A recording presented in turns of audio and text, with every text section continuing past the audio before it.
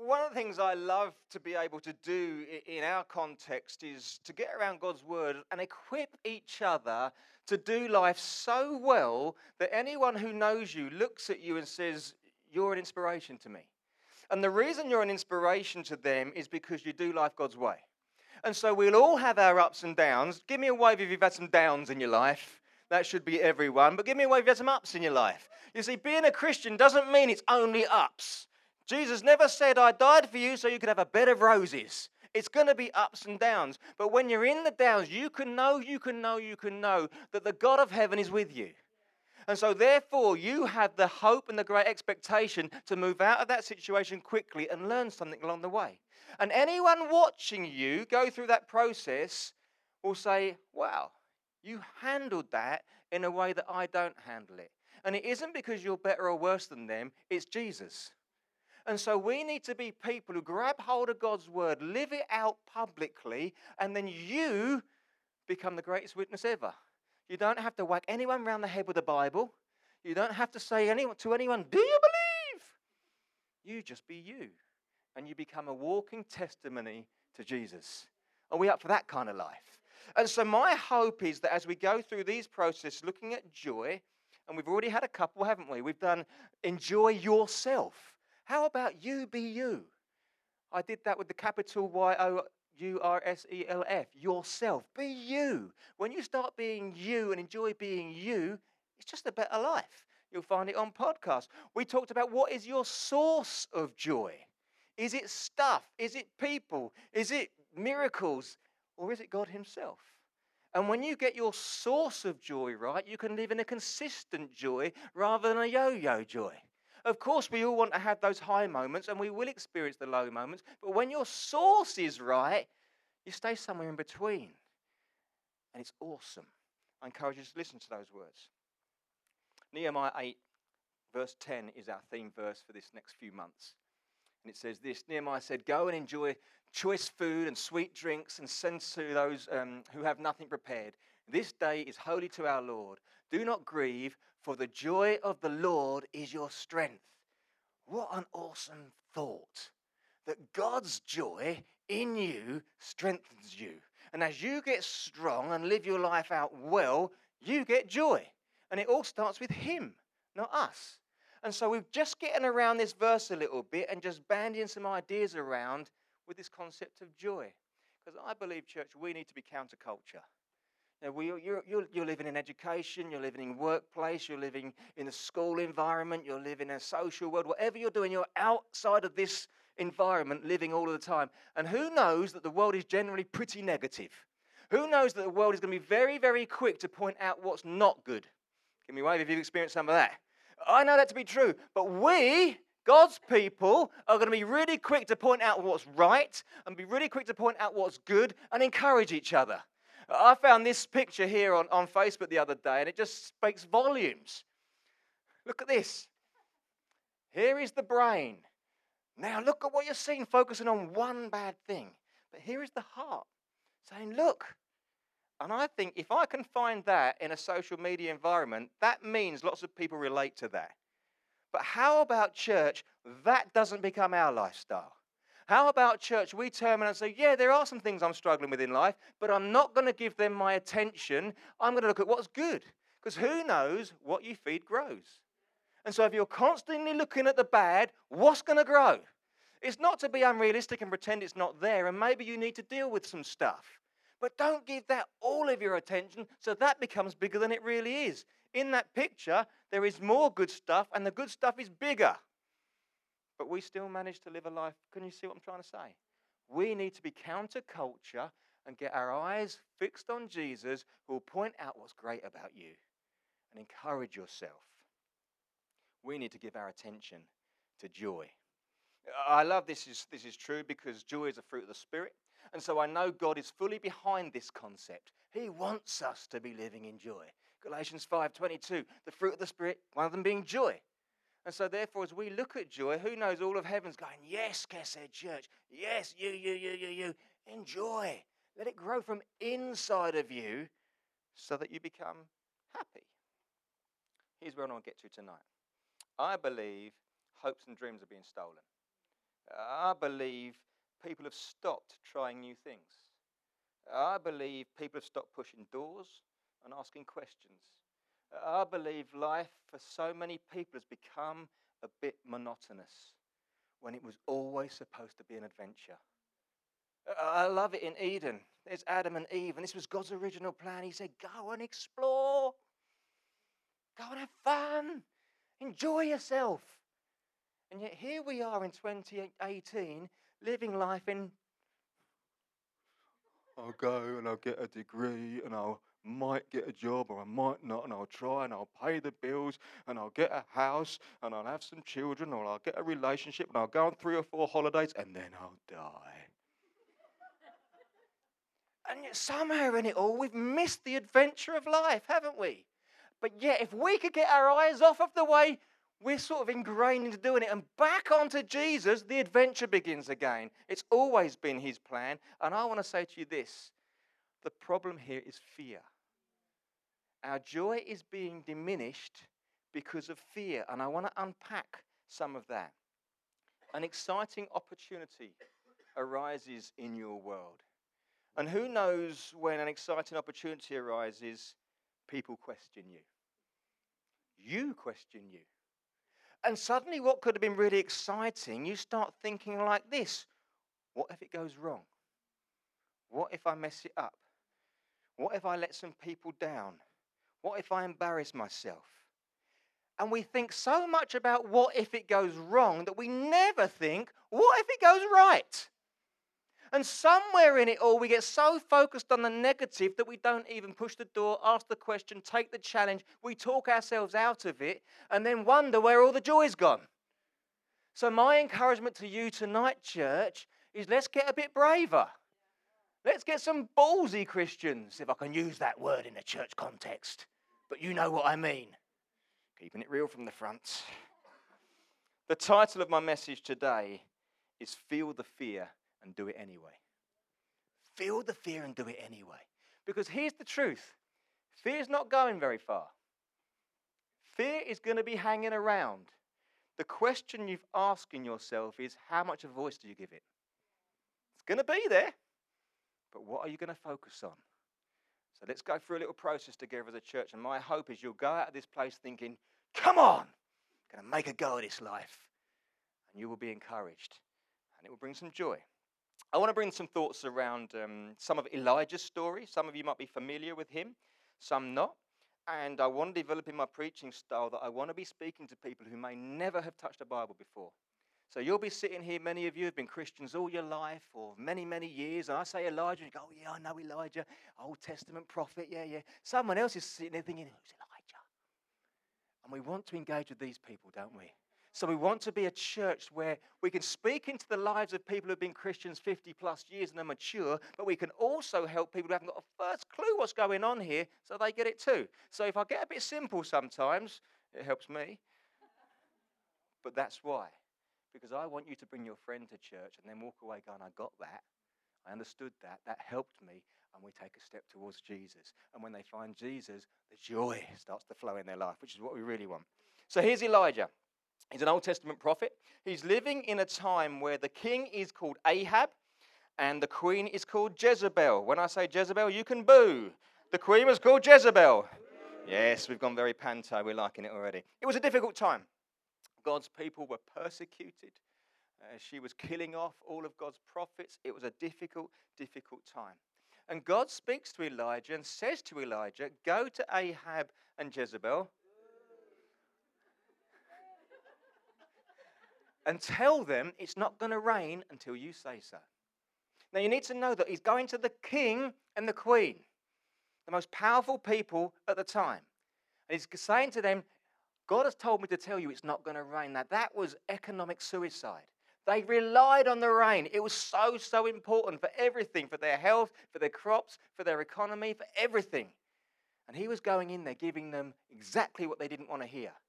Right, there's a brave man. Saying, okay, God, if you're telling me to do that, I will do that. That is a brave man right there. So he goes and he gives this message. And we come to this point at this chapter here in 1 Kings, chapter 18, verse 1. After a long time, in the 3rd year, the word of the Lord came to Elijah, go and present yourself to Ahab, and I will send rain on the land. So this is 3 years later now, on the third year. It hasn't rained for 3 years. They're in a difficult time. They're getting desperate. And God says to Elijah, now's the time. Who knows with God, timing's important. You need to get it right. You need to be in relationship with the Father and with other people who know the Father and get your timing right. Because when you get your timing right, things flow. And so he goes to Ahab at the right time and has a conversation. And as part of the conversation, Jezebel, we're getting the yang, church, we're getting the yang. He's behind you. No. Jezebel, no, don't, let's forget that idea. Bin that one. Jezebel's annoyed with him. And as part of the conversation, they engage in this challenge. You see, Jezebel has been killing off God's prophets, but has been raising up prophets of Baal and Asherah. And Elijah says to her, I tell you what, we'll have a fire off. We're going to meet at Mount Carmel, and you bring 450 prophets of Asherah and 450 prophets of Baal, and I'll come on my own. And what we'll do is, they will call fire down from heaven, as long as you like, and we'll see if their God answers. And then when you've had your go, I'm going to call fire down from heaven and see if my God answers. And whichever God answers by fire, that is the true God, and everyone will see it. She says, cool, let's do that. And so they go to Carmel. Just imagine how pumped Elijah is right now. You've got to psych yourself up right now. He's going one man against 900 prophets here. You've got the nation all gathering around the mountain to watch it. This is a public display. He's a man of faith right there, because that's got to be quite nerve-wracking. It's got to be one of those moments where it's like, God, you've got to come through now. Otherwise, I'm going to look like a right egg. Anyone been in that position before now? You know, God, if you don't do something here, I'm going to look really bad. So here he is. He's on the mountain. And the prophets of Baal and the prophets of Asherah start doing their thing. They start doing their chanting and slashing themselves. They slash themselves up. There's blood flowing. And nothing's happening. Not a bean, not a dicky bird. And Elijah, you know, there's a thing, I think often that in Christianity we don't like sarcasm much. The trouble is I'm quite a sarcastic person, so I'm just a rubbish Christian, I think. But I think God doesn't mind a bit of sarcasm. Because when you read through this story, there is Elijah standing there watching these 900 prophets dance and holler and scream and cut themselves, not a dicky bird. And he says this, oh, I don't think you're doing it loud enough. He's not quite hearing you. That's sarcasm, isn't it? Oh, he hasn't. One of the translations says this, I think he may be on the toilet. He hasn't heard you yet. Do it louder. That's sarcasm right there. That's in the Bible. I'm feeling like a better Christian already. It's all good. Nothing. And Elijah in the end says, you've had your time. Now it's my turn. He builds an altar of wood. And he says to the people, I tell you what, let's make this a proper contest. Fill it with water. Who knows that's not good when you're calling down fire. Fill it with water. The confidence of the man. There's a man of faith right there. He says, do it again. He said, in fact, dig around it and fill that with water. Let's make it a real contest. And then he stands up before everyone and says, God, reveal yourself. Reveal yourself now. And in that moment, fire came down from heaven, licked it all up. The water, the whole lot, was dried out completely. How does that feel in that moment for Elijah? I've seen some stuff. I've seen a guy who was blind in one eye. One of my testimonies, he wasn't born blind in one eye. He was 7 years old, playing in his kitchen with his brother, and his brother threw a fork at him. They were just messing about like kids might do. And it hit him right in the eye, and he was blind. He was blinded for 3 years. And he came to me. We were at a Christian camp one time, and they were talking about healing and praying for each other. I was 15 years old, and I didn't really know what I was doing, but I believed it. And he said, would you pray for me? And I went, okay, God, you got to do something now. And I didn't pray a flash prayer, but I prayed a prayer of faith. And I said, God, would you open his eye? And I tell you the truth, his eye opened right there and right then. It did. And I don't care what anyone says or thinks of that. That's my story, and I was there, and you'll never take it away from me. This guy got up on the stage. It was a conference of about 3,000 people in one of those giant tents. He ran onto the stage. He didn't give a stuff. Do you know when God's just healed you of opening your eye, you don't care what anyone's thinking right there, do you? Sometimes with these Christians, these shy Christians, when God does something amazing, you don't give a stuff. He's run onto the stage. He's grabbed the microphone off whoever was leading it, and he said, "I can see!" And 3,000 people like, "Ah!" It was amazing. And I'll never forget that. But I want to see more of it. But here is Elijah with a whole nation watching. Fire comes down, so much so that all the water's gone. They realize who the real God is.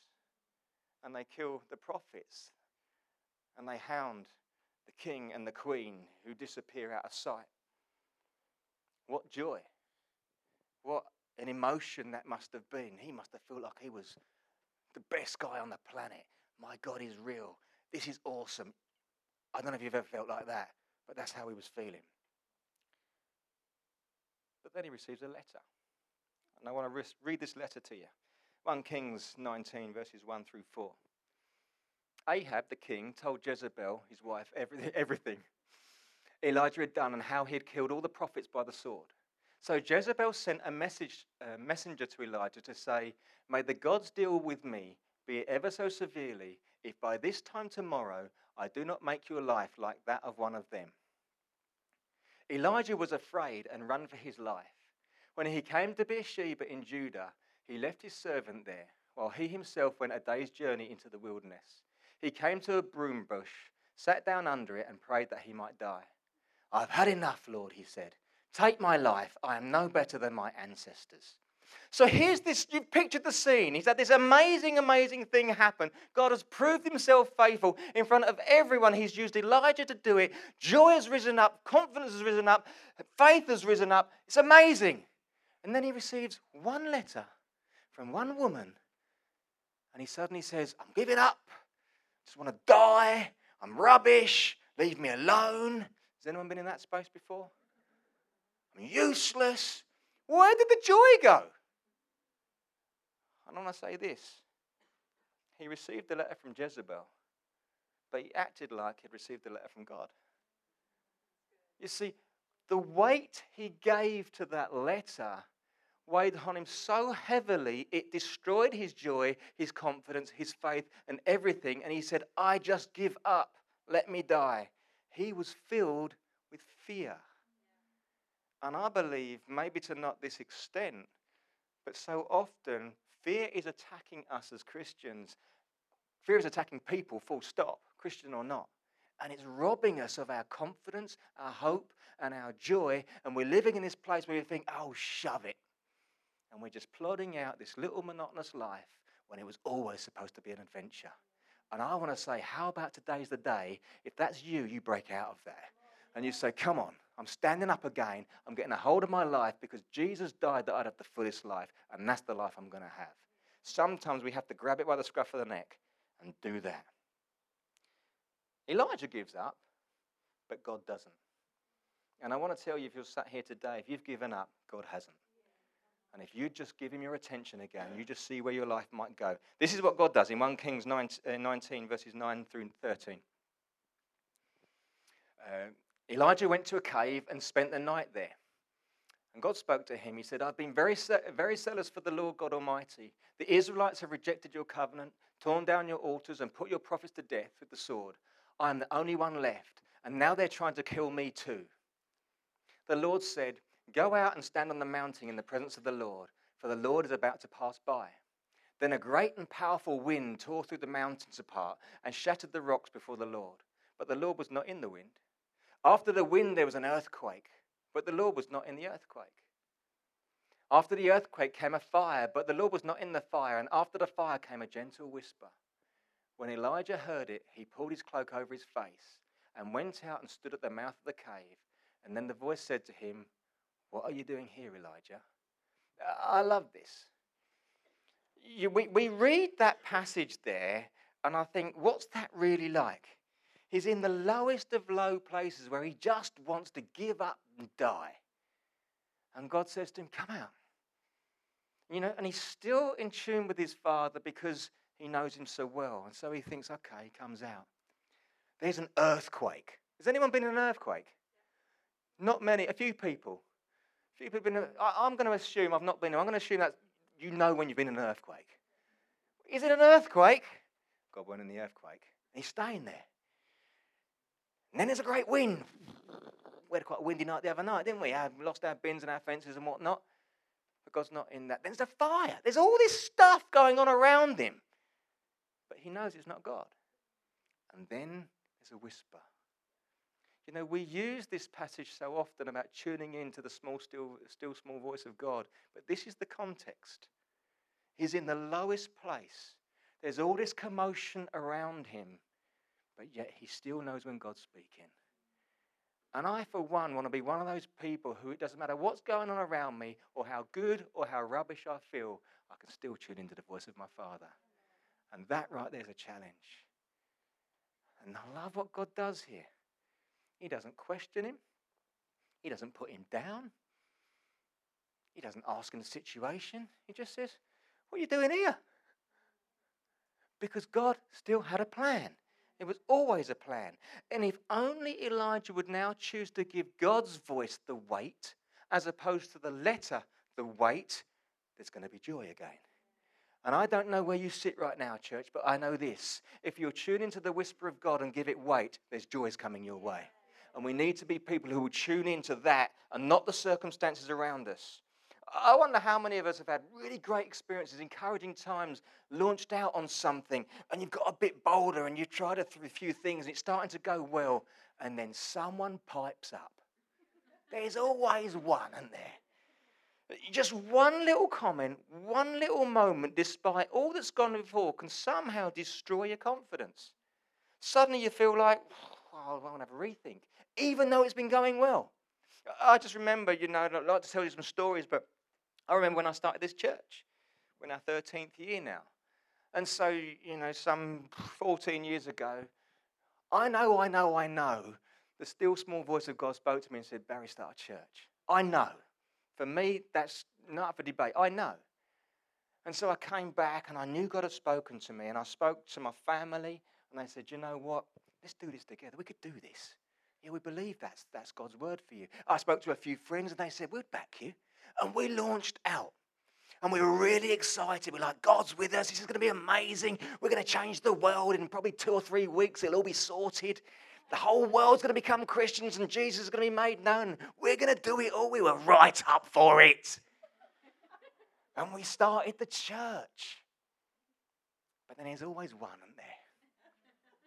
Actually, there was lots. Questions came at me like, do we need another church in Colchester? Who are you? Where were you trained?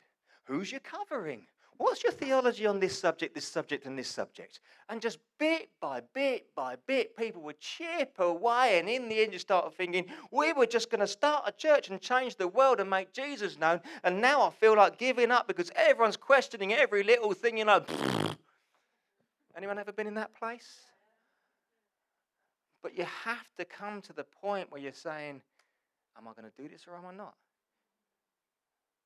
It was really funny. We had all kinds of things happening. I remember we used to meet at the school over in Greenstead there, and it was tiered seating and a relatively large stage, and I don't know, we were probably 40 people or something, 30, 40 people, and having a great time and really having a go. We watched the old video before Christmas of our first ever meeting. I'll try and show it to you at some point, sometime. And Sarah's leading worship, and she has got the biggest belt you've ever seen. This belt is like bigger than her head. It's just the fashion. I've come out there and I've got the old boot cuts on. It's hilarious, grainy old video. And we'd be doing our best to praise God, and we were having some great times. And then some local teenagers who heard we were meeting there as a church thought it'd be hilarious to come in on their skateboards and skate across the stage. And it's like, what do you do with that?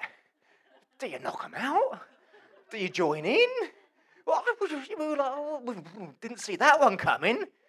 But in the end, we embraced them. We got a couple of the big dudes to sit next to them and that. And to be fair, 3 or 4 of them actually hung around and come several times. And one of them eventually made a commitment to Jesus, which was awesome. But it was a real trial. It was like I could have done without that. But one of my what I think is one of the hilarious moments. Dad's at the back there. Give me a wave, you know my dad. Dad's just awesome. But there was this one particular guy, and I think, to be fair, he was probably struggling with schizophrenia or some mental health issue. And he'd come and he'd always shout out random stuff. And our dilemma is, you don't kick anyone out of church, really, do you? It's just like, got to have an open door. But on the other hand, he was ruining it for everyone else. Because he was saying stupid, random things that had nothing to do with what was going on. And so my dad would just sidle up to him, put his arm around him. Shall we go and have a coffee? Coffee's always the answer, church. Always the answer. Gets him out, and it was a little foyer. Not like here where it's all together. It was another room, a little foyer. And he got there and had a little coffee together. And he decided he was going to go. And so Dad said, okay, you're always welcome here, but if you want to go. And as he opened the door for him, Dad patted him on the back. And it was only a friendly pat.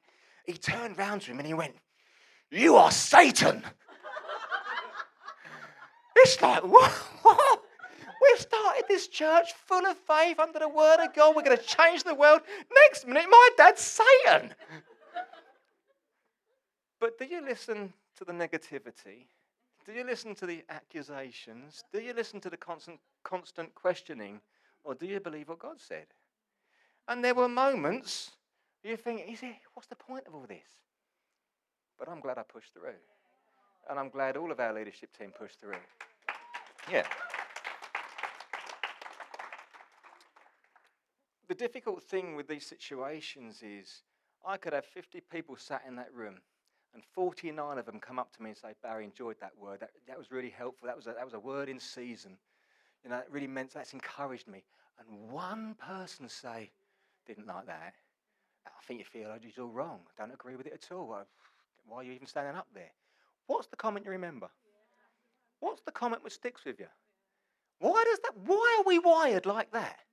Well, what I am challenging tonight is to unwire ourselves from that and start getting our focus on Jesus, because there's 49 people cheering you on and one not. And how about let's focus on the 49 and what God said, and not on the one negative person that is destroying your joy? Because if you do that, you won't achieve the thing you've got in your heart.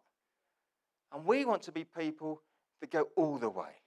So my first question to you today is, what's the loudest voice? Is it people or is it God? Is it love or is it hate? Is it fear or is it freedom? But all those voices are in your world, but who are you going to listen to? And I encourage you. So I want to give you 2 or 3 keys if you find yourself in this place. And the first key is this: go back to what did God say. The first key in anything you're doing is go back to what God said. Elijah, despite all the amazing miracles I told you about, was squashed by one letter. And yet, when he got back to that place where he tuned into God again, the encouragement started to build. The whisper of God came. It started reminding him. And I love it, he said, "What are you doing here? I wonder how many of you need that. Why are you here? Why are you in this job? Why are you in this relationship? Why are you in this health situation? Why are you in this church?" Cheers, Kenny. Love you, man. But the underlying theme of what God is saying to Elijah is, what are you doing here? Because I've given you authority. And church, we not only need to know why are we here, we need to know that God's given you authority to win in this world. And when you start understanding that and living like it, joy is going to come back. And I want to implement some of that. I love the fact that God doesn't go over and over and over it. He doesn't keep saying to him, "You did that wrong," or "You lost your confidence there." He doesn't. He just says, "Why are you here?" And if you follow through the story, the next thing he says is, these are the next steps. Go to these people, anoint these people, go to this place, just get on with it. And I love the fact that I think as people, we like to analyze all our mistakes, don't we? "Oh, if I'd only done that better." But God didn't. God didn't analyze it. He said, "Why are you here? Right, come on, now we're moving." And how about church? Let it go. Let that mistake go. Let why on earth you've ended up in this position go, and start saying, "Now I'm moving again." Because God won't be hanging around in the darkness. He'll be saying, "Let's go into the light and do it together." And he'll lead you there. I think that accountability is one of the greatest strengths you can have, both in church and out of church. So when I started the church, I knew God had spoken to me, but I went to my family and I went to my friends. And we were accountable. Do you think this is right? So you might have a vision you think is from God to start a business, to invest some money, to enter a relationship, whatever it might be. Start a course. I don't know what it might be. You might have that and you feel, check it out with some people. Because when you check it out with some people, there's some strength in the accountability. Because sometimes you might be fully tuned into the whisper of God, but still get it a little bit wrong. Because we're people. None of us is perfect. But when you get other people around you, there is strength in that place. And two great things happen out of that. If you get into a moment of wobble, where the voice of questioning comes, there is strength. Because you can go to those people and say, I've had a really bad day. This person said this to me, or I've received this negative report. This has happened. And they will say to you, come on, we're with you in this. You're not giving up now. Remember what God said. And sometimes we just need that encouragement. If you're on your own, you can talk yourself out of it. And I'm sure we've all done it from time to time. But the other thing that happens is when you succeed, and you will, in that joy, it's shared. Because they were in it with you. And so now joy is multiplied just because you cared enough to include someone in your journey. Do you see it? So it's, what did God say? And who have you got believing with you? It's so important. Don't do it on your own. We were made for relationship. That's why relationships are so important for us. Because that's the way God wired us. Do it together, especially if it's a big thing. And this is the key I want to home in tonight. It's the last one. It's here in Proverbs 4:23. Very famous passage. Above all else, guard your heart, for everything you do flows from it. And very famous passage, often used to talk about romantic relationships, and I think that's true. Guard your heart. Don't just throw yourself at anyone who comes along and happens to show an interest. You need to decide, is this person right for me? It's important that you stay guarded, because who knows, once your heart's involved, it's really hard to get your heart uninvolved. And so you need to guard it right at the beginning. But that's not the point I want to focus in now. I want to talk about guarding your heart, because when negativity comes, if you allow it into your heart, it's really difficult to get it out of your heart. And the word here is tosayot. It's a Hebrew word. Turn to the person next to you and say, tosayot. And it's this area that says what you do flows from it. That word flows from it is tosayot. Some passages will say because it's where the well springs of life are, and it's this word tosayot. And tosayot is a word linked with distance. So what this passage is really saying is, above all else, guard your heart, because it's going to determine how far you go. That's what it really means. So here's the thing. If you allow someone to speak into your life negatively and it gets in, it's going to stop you keeping going. So it's going to affect your distance. But if you guard your heart and say, I am choosing not to listen to that, but I'm going to listen to someone who's encouraging me, I will keep striding out. Therefore, my distance is further. Do you see? That's what the passage means. Who knows that when you start understanding God's word, it's always good? And people say, oh, I don't believe in the Bible, I don't like the Bible. I've never read it. But when you start understanding, oh, like that, oh, I like that, there's nothing not to like. It's just a book of good news, inspired by God, who inspires you and wants you to do well. It's all good. We carry the best message. Here's the thing. This is where the fear comes in. Biblically speaking, Jezebel, we would call Jezebel as witchcraft personified. Now, she wasn't a witch who was like, hubble, bubble, toilet trouble. Leg of newt. Well, not that type of witch. But witchcraft is, fear is not a thing you can touch. Fear is spiritual or emotional. And so when you talk about witchcraft works like this. It works through domination, manipulation, and control. And so you could have someone speak into your life. You can't touch it, but that negative word can latch onto your emotions on your spiritual side and start dominating your thinking. And that manipulates you to the point where you think, oh, I'm having second thoughts now, and then it begins to control you. And so it's not that they hubble-bubbled you, but because of something they're carrying which is spiritual, they speak into your life and it latches onto you and begins to dominate and control you. Do you understand the concept? And so here we have Jezebel, who's just basically a woman who says, I'm going to kill you. Is she going to kill him? Probably not. But he believes it. He doesn't guard his heart. He allows it into his heart. It changes his thinking and controls him to the point he says, I'm going to give up. How far is he going to go when he gives up? Nowhere. So guard your heart because it's going to affect how far you go. And witchcraft doesn't work necessarily with spells, although I'm sure that exists, but that's not what this is talking about. This is witchcraft in a spiritual sense. When people speak into your life, talk over your life, and it affects you so much, it stops you doing stuff. Can you relate to that? Often, it's with people who are important to you. Teachers, parents, mentors. When you give them a place to speak into your life, if they get it wrong and they're negative about you, it impacts you. So you need to decide fully who do you allow a place to speak into your life. Because it's powerful. And it's important that we get it right. Guarding your heart means actively determining what voice you're going to allow into you. The voices will be there. The negativity is going to be there, but will you listen to it? Will you give weight to it? Or will you give weight to what God says? We enjoy great relationships, but if fear has robbed us of our confidence, did you ever approach that person you liked? Did you ever ask that question? Or was it because you really liked them, you felt like God had placed them in your life, but someone told you you weren't attractive enough or clever enough or witty enough, and you thought they'd never like me, and actually they would have liked you, but fear has told you and manipulated you and controlled you that you don't even ask the question. And it stops how far you're going to go.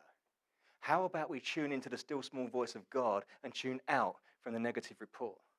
How about we guard our heart to say, God, I want your highest for me, and I'm going to allow some people in my life who are pro me and pro you, and together we're going to work this through together, because the negative voice will exist. How about the fact that most of us like nice things, a holiday, a car, a home, to be able to buy someone a gift, to be able to be generous in offerings, to be able to fund stuff for other people. But if you don't have the great job, you don't earn the money to be able to do that. If you don't start the business that God's put on your heart, you never get to that place where you're able to do that. And the reason people aren't applying for jobs and the reason people aren't starting business is because they're scared it's going to fail. Well, where did that come from? I know this, it wasn't from God. So who spoke over you to start telling you you'd never make it? And if it wasn't God, don't we need to shut it out, shut it down, and say, I'm tuning back into your small, still voice? And then we can starting the business, launching the education project, starting the course, applying for the job that you've dreamed of, and suddenly you go further. And it gives you options in life. So if there's anyone here pushing on in any of those things, bless you. Be an encouragement to someone else. Because there's lots of people, even in this room, who are bound up with fear, not applying for their jobs, not starting the business, not entering the relationships, not taking the courses, because they're, what if I fail? What if it doesn't work out? What if I look silly? Is that God or is it not? And if it's not for you, shut it down, guard your heart, and tune back into the small, still voice, because he's got a great plan for you. But I want to end on some good news. 1 John 4, verse 18. There is no fear in love, but perfect love drives out fear. Because fear has to do with punishment. The one who fears is not made perfect in love. Jesus is love personified. He is perfect love. When you allow Jesus into your heart, he says he's going to drive the fear out, because the two can't reside together. And so therefore, if you're someone who's been bound up with fear for one reason or another, and you know that that's affecting you, I come here tonight to say, allow Jesus in, and he will drive it out, and he will set you free from it, because that's what he's about. He wants you free to run the life you were called to run. I'm not going to read the passage, but if you want to look at it, it's in 2 Kings 9, where Jezebel's defeated. And she's actually killed by some men that Elisha anointed, God's chosen men. And she fell out of her window and she was eaten by dogs, to the point that the only thing left of her was a few bones. And I want to say this. Fear's going to be around. Just because I've given you an encouraging message tonight, don't think you're going to walk out and there's going to be no fear around. Fear's going to be around. It's going to be there. There will be people in your life who want to question you, who want to challenge you. It's going to happen. Let's not pretend otherwise. But it doesn't have to be your deciding voice. Guard your heart against it. I want to say to you, how about as far as you're concerned, fear can be eaten by the dogs and have no place in your world anymore, holding you back from how far you could really go. That maybe that relationship is for you. Maybe that job, business, place of education, course, I don't know. Whatever it is that's in your heart, maybe it is for you. And yet some negative person has got into your thinking and stopped you. Well, Jesus says, I came to break that. And he's here tonight. And if you allow him, he'll break it tonight. And you could walk out of this place saying, I'm pushing that door tomorrow. I'm going to get on with it. God is saying, why are you here? I didn't make you to be here. Why are you here? We've got things to do, people to see, places to go, a life to live, an adventure to run on. And yet we're living in monotony. And it was never my plan. If you find yourself in this position, God's the great healer. He's the great restorer. He's the great reconciler. And there's always another chance in him. You might think, I've been here so many times. How about this time? So you need to fight this one with me, Lord. There's always, always, always another chance. For this to be a year that's marked by joy for you, we need to be actively deciding what the voices are going to be. We need to be actively tuning into the Father. We need to be actively doing our best to live a life that glorifies Jesus. And you will go far. And you will laugh lots along the way. Whether it's our stupid jokes or a celebration of your life. But Zephaniah 3:17 says God's singing over you. And when you do well, he's singing over you. When you mess it up, he's singing over you. When you're bound up by fear, he's singing over you. He's not changing. But how about we get on the page, church? Would you stand up? I'd love to pray for a few of you.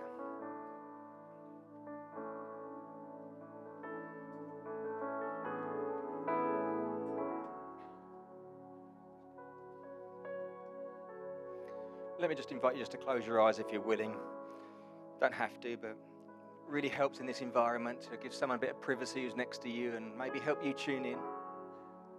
Maybe God's been speaking to you tonight, encouraging you tonight, challenging you tonight. But how about we do a little bit of business with our Father?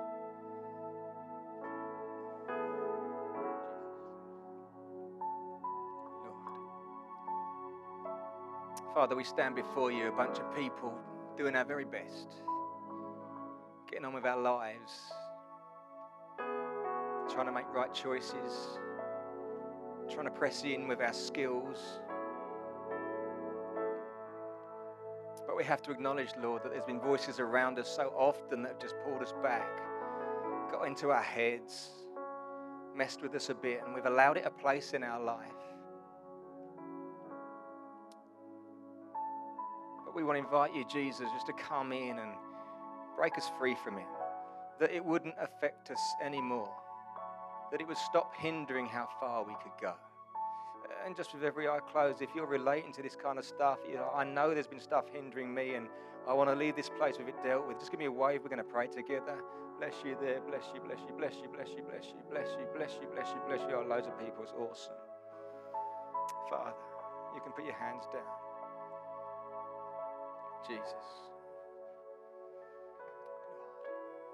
Lord, I just thank you for those amazing, amazing people who came out tonight to get around your throne room, who came out tonight to stand with brothers and sisters in your presence, but find themselves undone before you. Lord, we give you our hopes and dreams again. Lord, we say sorry where we've allowed a negative report and fear to get in and just dominate how we're thinking. But we choose, come on church, we choose to tune into your voice again. Lord, I just pray even now you begin to inspire people to say, yes, I'm going again. I'm going again. I'm going again. Lord, build up that excitement in them. That excitement that maybe Elijah had when he was about to go out to Carmel and challenge the prophets. That excitement that says, my God's going to do this with me. Lord, I just pray for an excitement to rise up in your people to say, yes, my God's going to do this with me.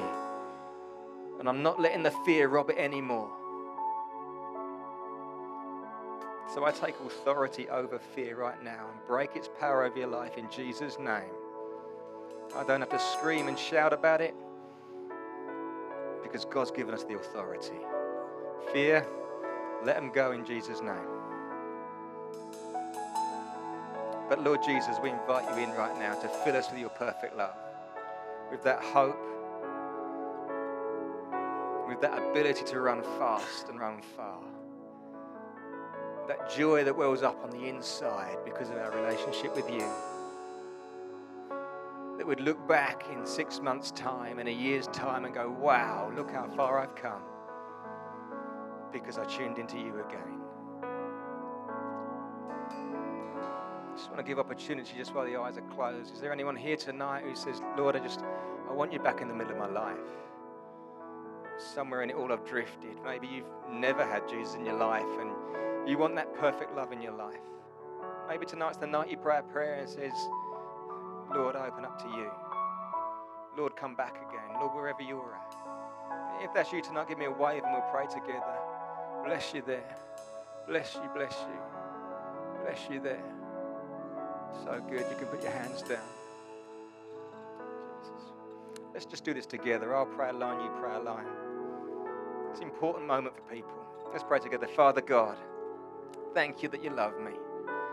I invite you to live in my heart, to come and be my Lord, my Savior, my friend, to defeat the fear in my life and to fill me with perfect love, confidence, hope, and joy. And I choose faith to believe you love me and will lead me forward. Amen. Amen. Let's just take one more moment. Don't rush past it.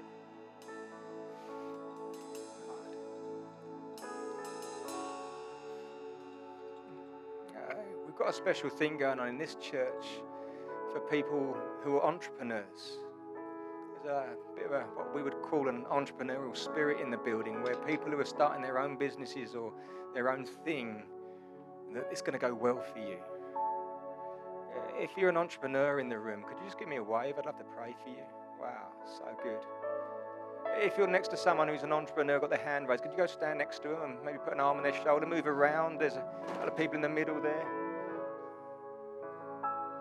Guy on the far side there. Let's get together. Anyone else? Make sure that everyone's catered for. Move around, get around people. Stepping out in the financial world on your own is a brave thing. But I believe God's anointing businessmen and businesswomen in this time. And we're going to cheer each other on. And in those moments of fear and doubt, we're going to guard our heart and say, no, I'm pressing in. So, Lord God, I lift up the entrepreneurs in this room. Those who are either started a business or thinking about starting a business. And I speak a blessing on you right now. I speak new thought processes that would come straight from heaven. That you'd think out of the box and you'd get ahead of the game. That you'd be a market leader in your field. That you would become financially successful and you'd have the ability to handle your finances wisely. That you'd be blessed and you'd be a blessing. That people would be blessed because of you. And I just break the power of fear over your life right now in Jesus' name. And I speak hope and expectation and faith and relationship and success over you right now in Jesus' name. In Jesus' name. And all God's people said, amen. Should we worship together again?